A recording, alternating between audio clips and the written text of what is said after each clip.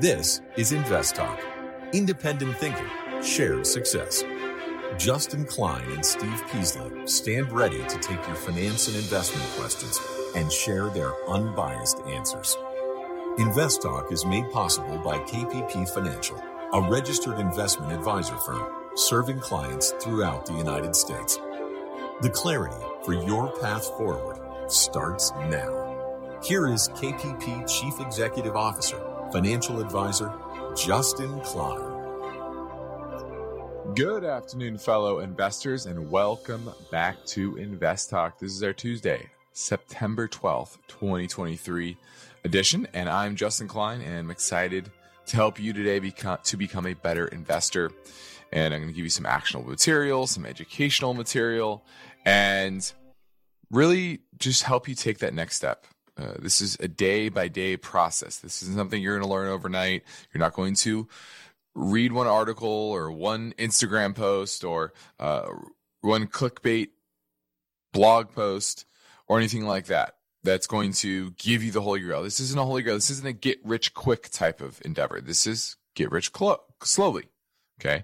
And that's why you can search all your life, but you're not going to find that one variable that's going to unlock everything. It's putting the pieces together, and that's what we're here to help you do. Put those pieces together brick by brick. Okay? Now I'm going to talk about the market performance. I'm going to run down some show topics, but right after we answer our first question at 888-99-CHART.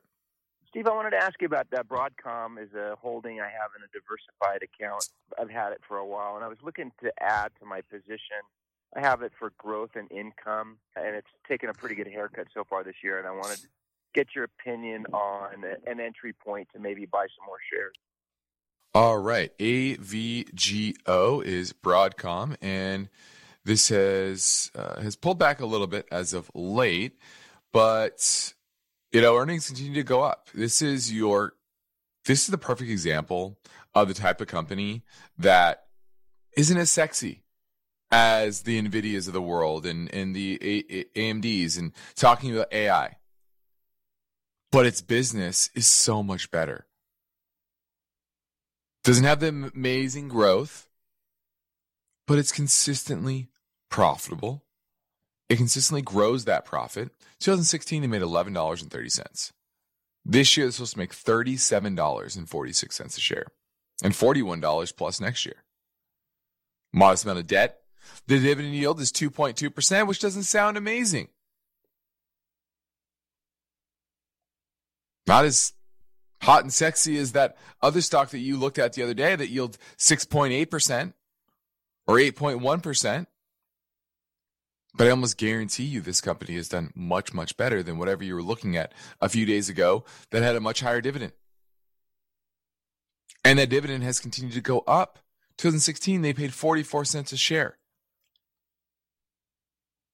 Now, $4.60. This is your dividend grower. Good business. Now, I will say, it's in a consolidation phase. It's pulling back. Where would I buy it? Right around $700 per share. It's at $844 now. That'd be great support. Not as good all the way down there, maybe not. Certainly no guarantee it gets there. But that would be major support. Is it undervalued? No, I wouldn't say it's undervalued. It's probably fairly valued around these levels, around $844 per share. Another example of a company. People might say, oh, it's trading at $844 per share. That's really expensive. I want to buy the company that's trading at $12 or $32. It's cheaper. Not the way to look at these things. It's always in relation to earnings, sales, free cash flow, etc. And it has a solid balance sheet. So I love this call, not because I love Broadcom at these levels. It's fine. But I just like the company. So I would buy more if it gets below, say, 770 in that range. That's the first area that I would start to pick up more shares of Broadcom. All right. Thanks for the call. Now let's pivot over to another question, this time a live caller. And this is Jeff in Kentucky. Wants to talk about Dollar General. Hey, thanks a lot for taking my call. I apologize in advance if others have inquired about this. No problem.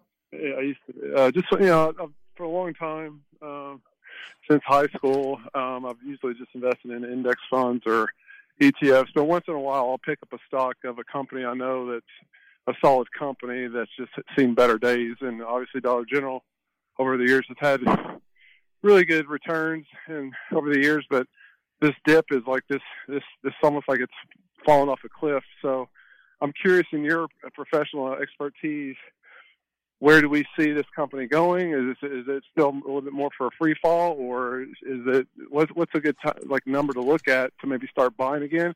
And then also maybe your outlook on the company itself. Is there any major changes it needs to undergo to see past profitability as it once had? Oh, this is a very interesting one because you're correct. Longer term, their business is pretty good. Return equity 36% now, which is right around its longer term average. It has been going up over the years, but even 2015, when it wasn't nearly as big as it is now, it had a return equity around 20%. So certainly it is, like you said, a good business, but it has been in a free fall.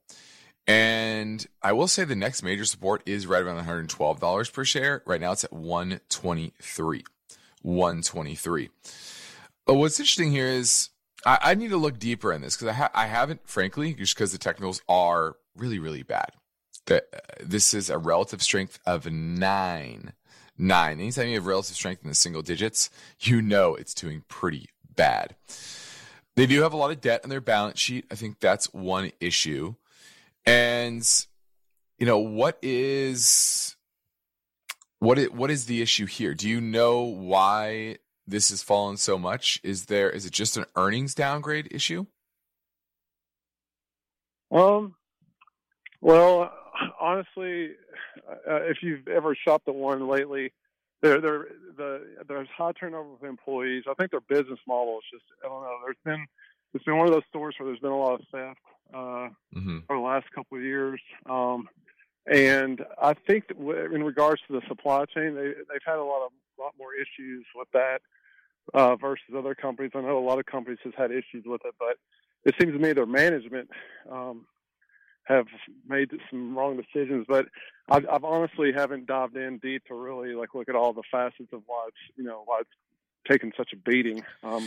Yeah, it makes sense that their earnings are under pressure. The lower income people tend to shop at these dollar stores, and they're the ones that benefited the most from the COVID stimulus packages, with money just going to every household, and they have a high marginal propensity to spend.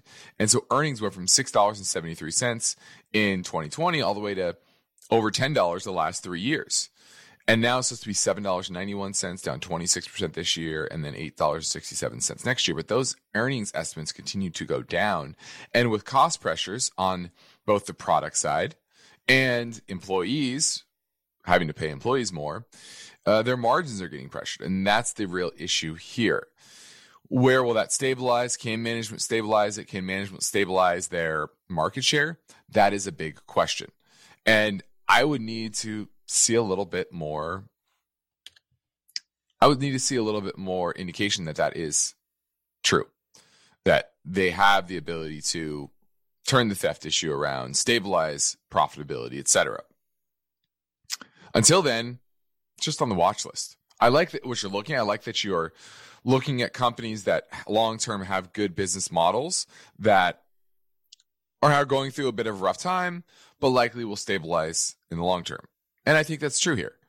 But it will likely continue to go down until they stabilize it, because they have enough debt to where if they don't stabilize it, this could be a bankrupt company at some point. So to me, it's still a TBD, still on the sideline.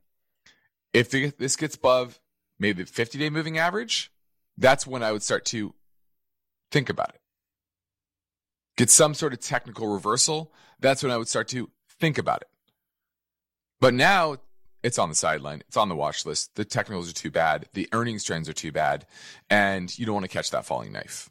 But I like what you're looking at as a potential buy eventually. So keep monitoring it. All right. Now we have a lot of ground to cover in the next 45 minutes. And let's talk about what I have planned. One is in regards to how safe is gold? Gold as an investment. A lot of people like owning gold, and we're going to look at some data about volatility and returns and help you understand that in context. Also, we're going to look at how the banks have managed through this crisis. We had a banking crisis about 6 months ago now. And what have they done to shore up their balance sheets? Hint: brokered deposits. So we're going to look at that story. Also, interest rates are up and companies need to borrow. Some of them, not a lot of them, but some of them do. And what type of rates are they borrowing at? How is that affecting earnings, et cetera? And then lastly, Treasury issuance, Treasury interest and their taxability, and the type of government money market funds you might own, and how much of that interest is tax-free on a state level. It's always taxed federally, but in state level, sometimes it's not fully tax-free. So we're going to look at that story. I also have some voice bank questions. One is in regards to PDI and CEIX, and a perspective segment in regards to market timing scandal of 2003. And now let's get into the market performance for today. You had a pretty mixed day overall. You had large caps down about 0.5%, and small caps were up slightly, just a bit.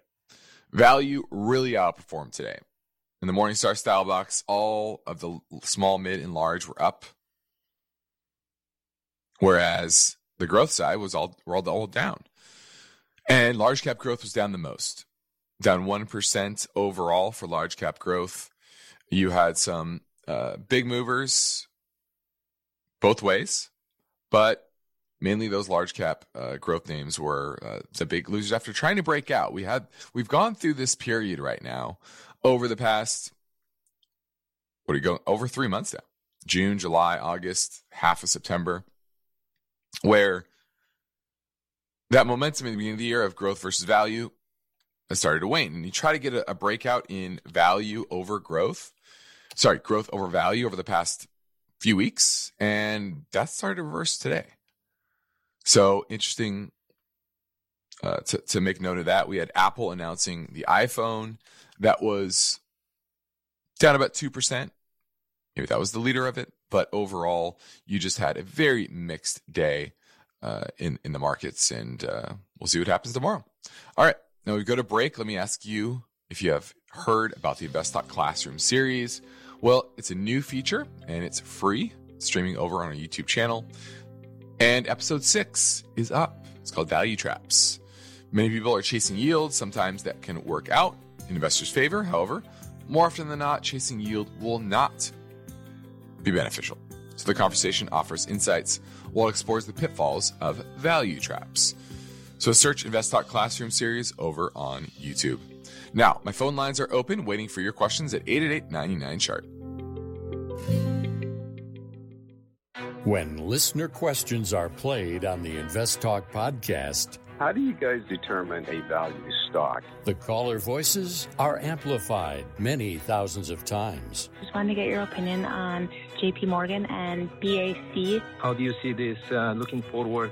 I'm 25 years old and have a question about retirement funds. And the unbiased answers from Justin Klein. That's why it's trading so cheap, because there's a lot of regulatory risk. And Steve Peasley. I kind of like it here. If I was going to buy Tyson Foods, this is where I'd buy it. Benefit the entire InvestTalk community.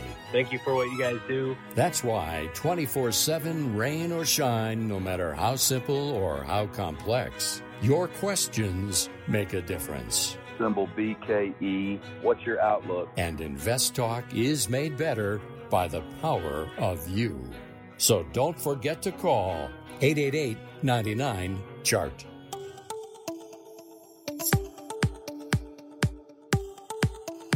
Justin Klein is here and ready to take your calls live.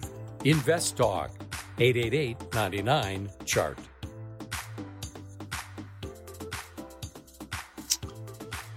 All right, let's go to our next caller at 888-99-CHART. Oh, Kubir and Hayward. How you doing, Kubir? I'm doing good. Thank you, Steve, and your partner. I forgot his name.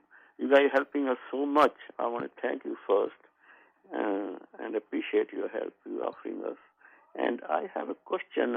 I own Target about 400 stocks, and I bought it 3-4 months back at about 145, and it's stuck in 120s.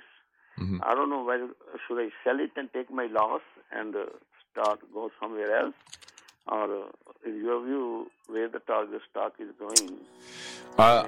This is a simple one. I think it's going down. The technicals are terrible. The trends in earnings are terrible. You don't want to be trying to catch this. I would sell it and move on. That's simple. All right, we're going to a quick break. Please remember that you can call anytime, leave your question on the InvestTalk Voice Bank, or if you're listening via the live stream on AM 1220 in the Silicon Valley area, you can call now at 888-99-CHART.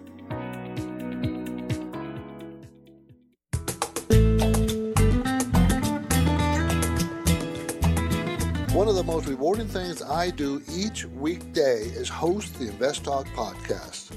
I truly enjoy helping investors, and I know that every question counts and every answer I provide will be unbiased. So as long as your questions involve the stock market or general investment topics and definitions, we set no limits. You, the caller, get to chart the course for each Invest Talk podcast. Justin and I are ready. Are you? Call with your questions anytime, day or night, 888-99-CHART. Now, my main focus point today looks into the story behind this question. How safe is gold? And for the first time in 10 years, Gallup poll respondents prefer gold to stocks when asked to name the best long-term investment. Now, anybody who's been in the markets for any length of time knows that equities typically do better than gold on a performance basis, return basis. But we also just went through a long period of positive equity returns.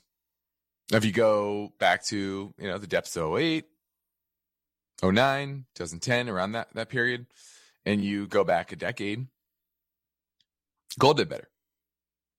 So it does depend on kind of where you're at. But in most periods, equities are going to do better. But for a lot of people, precious metals help them sleep at night, owning some. But let's look at more than just the returns. Because as they say, past performance is not an indicator of future performance. And returns aren't the only thing you think about. You should think about, right? It's risk and reward. Returns are just reward. So if you had two assets, one goes up 20%, and over that time period that you hold it, say a year, it's wildly volatile, but something else is up 18%, and it's very little volatility. For most people who have some level of conservativeness, they want something that they rather have the one that's a little steadier, because next year it might not be as good, and that volatility might cut the other way, right? So volatility is a very vital piece of the puzzle. Now, over the short term, say monthly standard deviation, it's a good way to measure short-term volatility. Gold is much riskier than intermediate treasuries, international stocks, and even U.S. stocks. But if you compare it to, say, technology stocks are actually more volatile on a monthly basis, but less volatile than, say, the broad S&P. Right, so excuse me. The broad S&P is less volatile than gold. Now, that's a 1 month basis. If you look more intermediate term, it's more about, we'll have very protracted downturns. And we know that equities can certainly do that. And so having large 30, 40, 50+% downdrafts, equities tend to do that more. And so while, once again, short term, gold tends to be more volatile. Intermediate term, that tends to be equities. Now, long term, as I said at the top, equities tend to do better.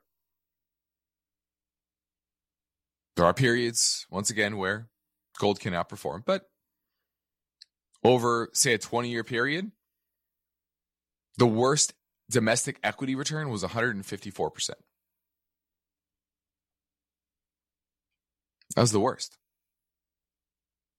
Gold, over a 20-year period, it's been down. So generally, equities, once again, do better.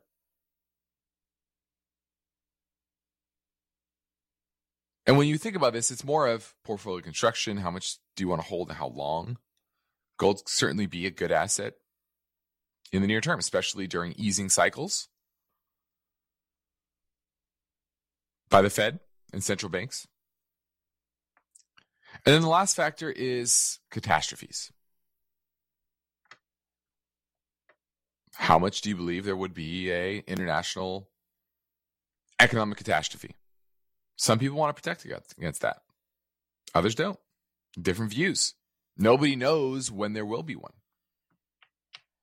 Nobody knows when there'll be a pandemic, a 9/11, a 1987. All of these are very unknowable.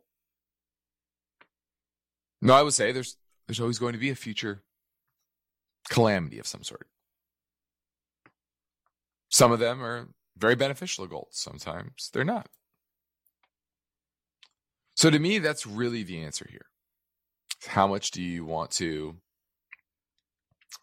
guard against some sort of catastrophic condition? Some will say, well, if you do, you probably want a physical gold.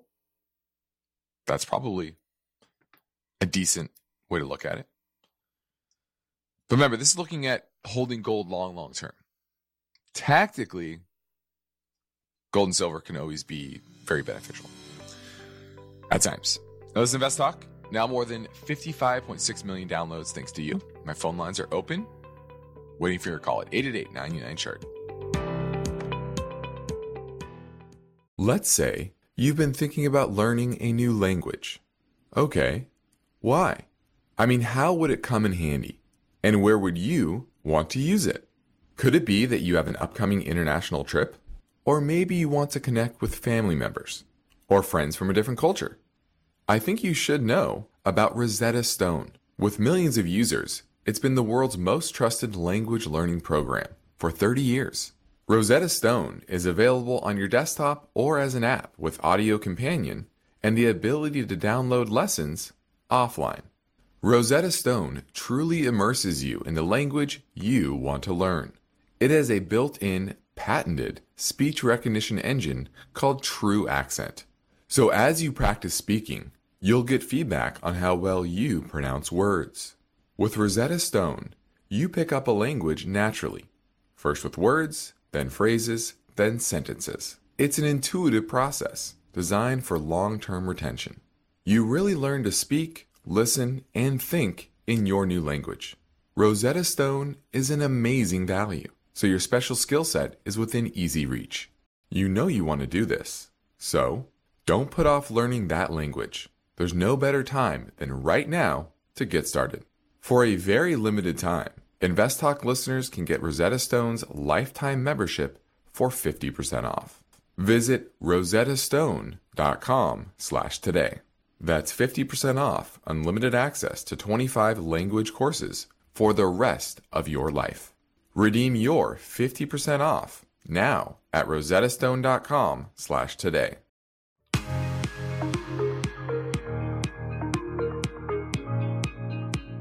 Each day, Invest Talk listeners submit their finance and investment questions via phone or email. Would you like your question to be put near the top of the list? Just take a minute or two to leave a review and rating for Invest Talk at iTunes. And be sure to include a brief question with your iTunes review comments. Hello, Steve or Justin. This is Franz from New York, and today I'm calling about Consol Energy, ticker symbol CEIX. For the past 5 quarters, it's had strong fundamentals and profitability. The company doesn't have any trouble paying its dividend, given its low payout ratio and cash ratio, and the balance sheet shows it has net cash. My question relates to its valuation and sustainability. Do you believe it's cheap, and what are the risks it faces as a thermal coal company in the short to midterm? Thank you, and I'll be listening on the podcast. All right, looking at Consol Energy, CEIX is the symbol, and this is a producer and exporter of high BTU thermal coal. And for everyone out there, there is your coal you make steel with, and then there is the coal that you sell to power plants to make energy. And obviously here in the U.S., which we're trying to phase out coal, but we still use coal in many areas, and coal is easily exportable. So even if we're not using it here domestically, it can be shipped around the world. Now, there's a lot of stigma around investing in coal, especially thermal coal. And so it tends to trade at a pretty big discount, but that's why it is cheap. It's trading at trading at $95.34, even after its recent run. It bottomed in March around $50, and now it's at $95. So up over nearly 100% in just a span of 5 months or so. Yields 3.4%. Earnings are supposed to be $21.85 this year. That's up from $13.07 last year. And earnings next year are supposed to be $17.88. So even forward-looking earnings, you're talking about 5 times. So it's cheap. It is cheap. There's obviously regulatory risk or that they'll be phased out even more than they already are, right? But at the end of the day, our demand for energy continues to go up. And across the board, when you're talking about oil, natural gas, uranium, and the ability to deploy clean energy infrastructure continues to be slow. Technicals are great. It is a bit overbought. So pull back into the 80s would be nice, but doesn't really necessarily have to do that. I like this. You may not love coal, but the business is great. So I'm going to give Consol Energy a thumbs up. Let's go to Grace in San Francisco. Wants to talk about Nike. Hello. How you doing, Nate? How you doing, Grace? Hi. You want to talk about Nike? Yeah. Yes, I want to talk about Nike. I have a position Nike, and it's down for like 8%. Mm-hmm. I'm just kind of wondering what, because of China and the kind of stuff, what's your outlook on Nike? Should I continue to hold it? Should I buy more? Just want your opinion.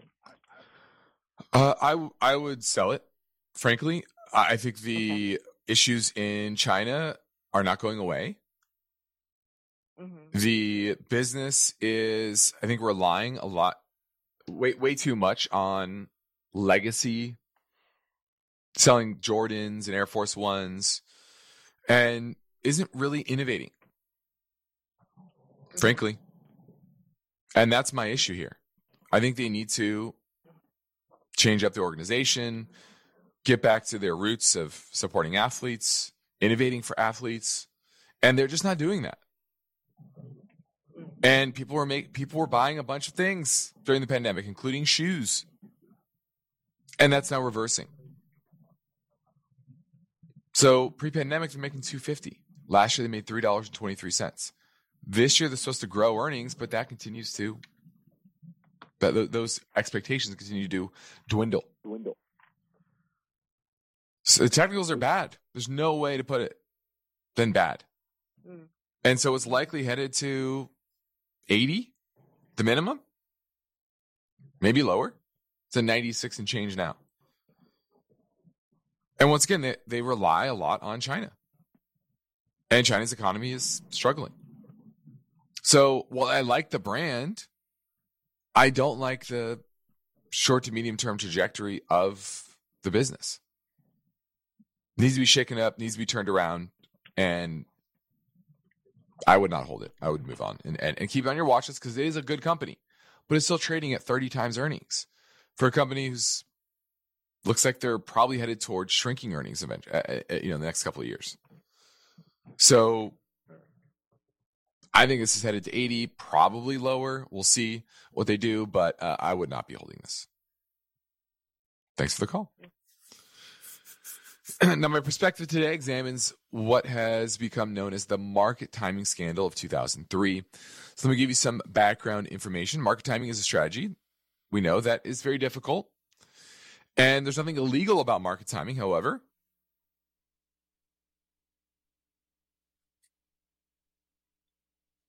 This has been a way for fund companies to kind of get a leg up to help people that do want to market time. And this was way back in 2003, so 20 years ago. And the mutual fund companies were lying to their investors, stating one thing in their prospectus and then doing another. And that sort of behavior has always been illegal. Now here's the background. September 3rd, 2003, so a little over 20 years ago, New York Attorney General Eliot Spitzer announced that he was investigating mutual fund companies for practices that hurt small investors. And what they were doing is allowing special clients to make rapid mutual fund trades in violation of their prospectus at the expense of other fund investors. And at the time, the mutual fund industry was largely scandal-free. So this is one of the big first scandals in that industry. So they issued the complaint against Canary Capital Partners, LLC, charging them with late trading in collusion with Bank of America's Nation funds. So what they did is they allowed their clients to purchase after the market had closed at the closing price of the day. So, there's market moves after hours. Might be up, might be down. It allowed their special clients to buy it at the closing price. So they know, hey, it's moved after hours. It's likely going to open up or down, right? Maybe it moved up after hours. We're buying it basically at a lower price.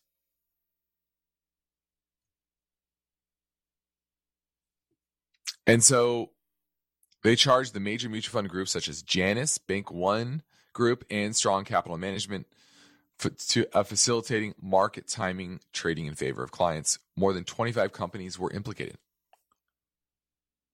And eventually, settlements, too complicated to talk about. But overall, the settlement enforcement action against Bear Stearns charged Bear Stearns with securities fraud for facilitating unlawful late trading and deceptive market timing and mutual funds by its customers and its customers' brokers. So this is kind of a red flag. Bear Stearns was the canary in the coal mine in 2007. And it just goes to show you that when you see these Wall Street companies acting improperly, that is a structural issue with the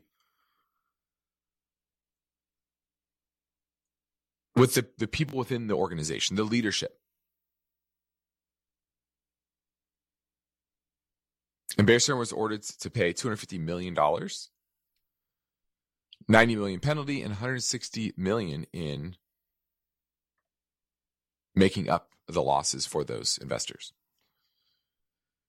So the lesson here is there's always going to be scandals on Wall Street. They're always going to put their clients first, not you.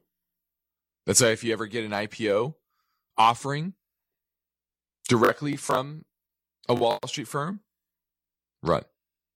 Because they're going to their clients first, their big clients first. And when you see an enforcement action against a company that maybe your money is held at, you're investing in a fund or something like that, run, because there's deeper issues within the business. And they're probably doing other improper things, maybe the detriment to you. Now let's grab another caller question from 888-99-CHART. Hello, Steve or Justin. Just calling about two PIMCO funds that I was looking into. One is PDI. Second one is PTI. I'm a dividend investor. I think these are covered call strategies. They have high expense ratios. Wanted to see what you thought of the funds. Appreciate everything you do. Thanks for the podcast. Looking forward to hearing your answers. Thank you. All right. PDI. I didn't see the PTI, but PDI is the PIMCO Dynamic Income Fund. Let's take a look at the portfolio overall. Just pulling this up here. All right. No, this is not a covered call fund. This is in fixed income. It goes long and short. It's very levered. And what you're doing here is you're chasing yield. You're chasing yield. 15.1%. And this just continues to go down and down and down. Now, yeah, you're getting your 15% as it's going down, but in 2020, 3 years ago, it was trading at $33. Now it's $17.51. So it's been cut in half. You might have received your 15% over those 3 years, 3.5 years, right? 15% a year, 45%. So what, are you roughly flat? Maybe slightly up? But you're paying taxes on that. You have a lot of volatility. You're just chasing yield here. There's nothing interesting or exciting about this name. You just buy a bond fund. You can do much better. I really don't like these closed-end funds. That's what this is. A closed-end fund with leverage. Because it cuts both ways. And they have to maintain a certain leverage. And when the underlying assets like bonds go down, like last year when interest went up, they have to maintain the leverage. What do they have to do? They have to sell the bonds, probably at a loss. So while you think you're getting a sweet deal of 15%, you're not. You're also getting charged a fee to manage it. Let's see what that is. PDI. 5.1%. Woo. 5% is the total expense ratio.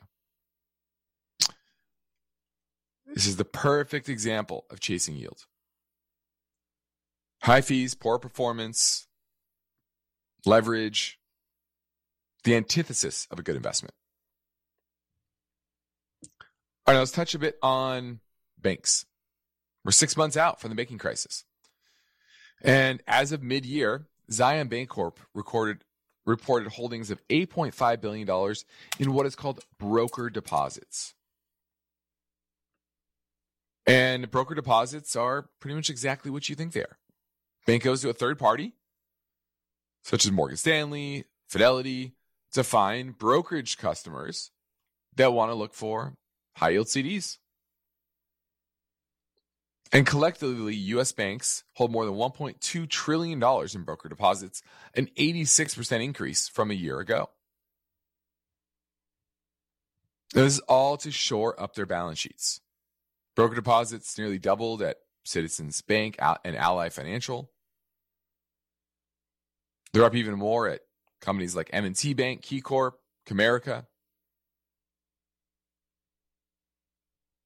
And overall, there's still a small percentage of total deposits of these banks, but certain banks have huge increases in their broker deposits. Valley National, Associated, let's see what else. Western Alliance. They're all up huge since the banking crisis. And what does this do? Well, it squeezes their margins. These are expensive ways to get deposits. Now, it shores up the balance sheet. Make sure that they don't wind up in the hands of regulators, that they're not like Silicon Valley Bank Corp. But earnings get pressured. Remember, banks make a spread between the cost of deposits and the cost they earn on their loans. And this is why S&P and Moody's downgraded a number of the regional banks, because they're relying a lot more on these broker deposits. And they view them as lower quality because once the CDs mature, are they really going to stay? No, they're going to look for the best return. And if that bank isn't offering the best return anymore, guess what? Their money's going elsewhere. So broker deposits are a quick way to raise funds, put a Band-Aid on the issue, but the underlying problems at these banks are largely the same. They have too many long-duration assets earning too little, and that is ultimately going to hurt profitability and probably force them into selling to other larger banks that have steadier deposit bases. All right, this is Invest Talk. I'm Justin Klein. We have one goal here: help you achieve your own version of financial freedom, and our work continues after this final break. So give me a call now at 888-99-CHART.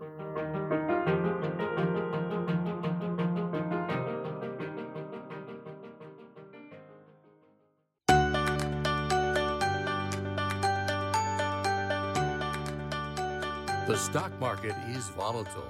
It's constantly changing. So how are you positioned? Is your portfolio properly balanced, or are you taking unnecessary risks?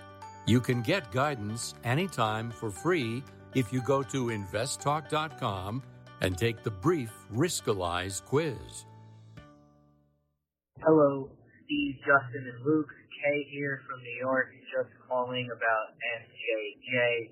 I heard a caller mention it last week. I liked the prospect, so I bought into it, and as of Monday, September 11th, it was up huge.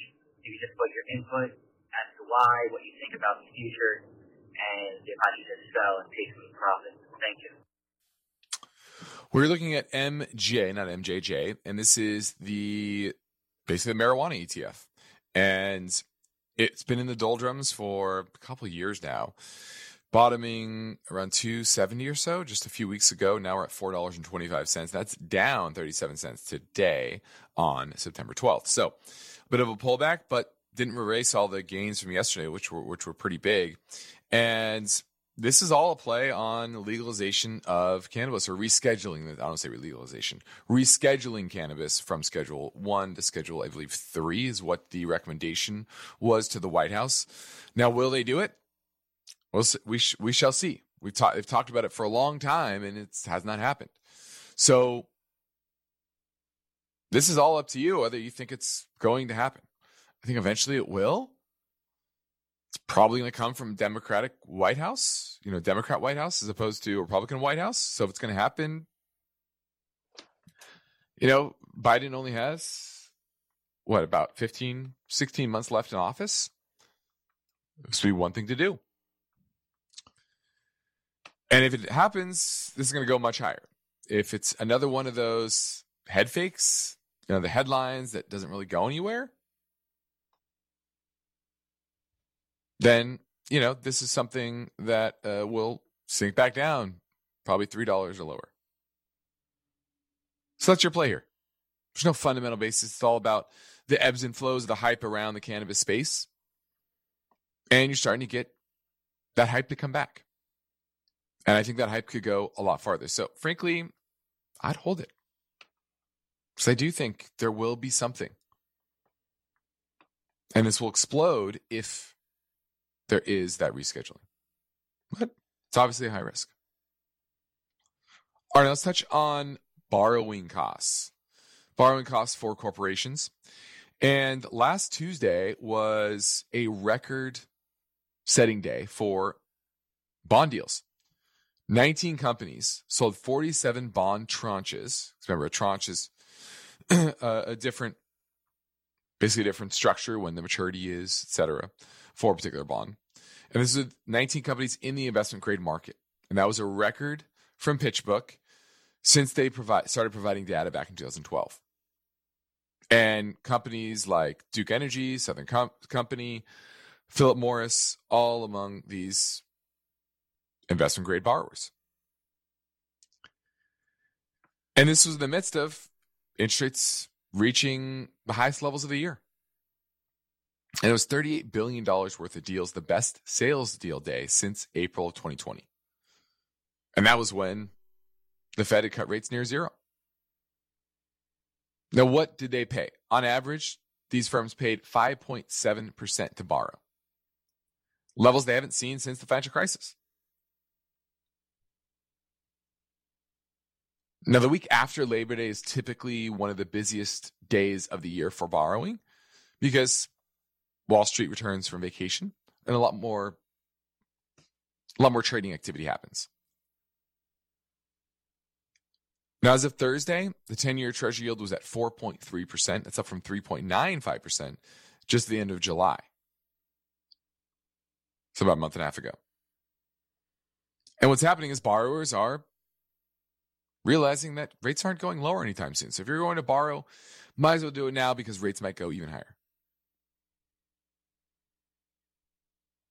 And this is going to hit the bottom line of companies that have a lot of debt.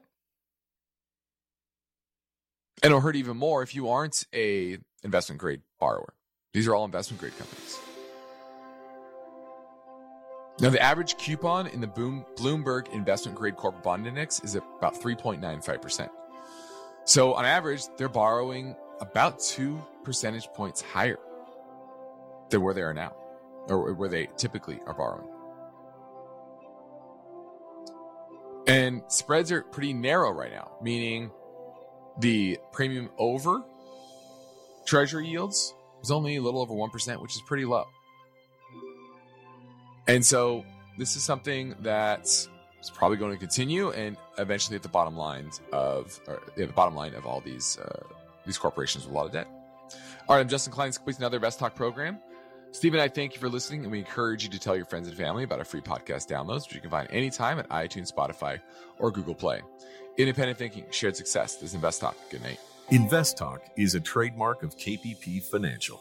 Because of the nature of the interactive dialogue inherent in the format of this program, it's important for the listener to understand that not all comments made will apply to them. Specifically, nothing said shall be taken to be investment advice, or shall statements on this program be considered an offer to buy or sell security. Because such advice is rendered solely on an individual basis and at times will require that the investor review a prospectus before investing.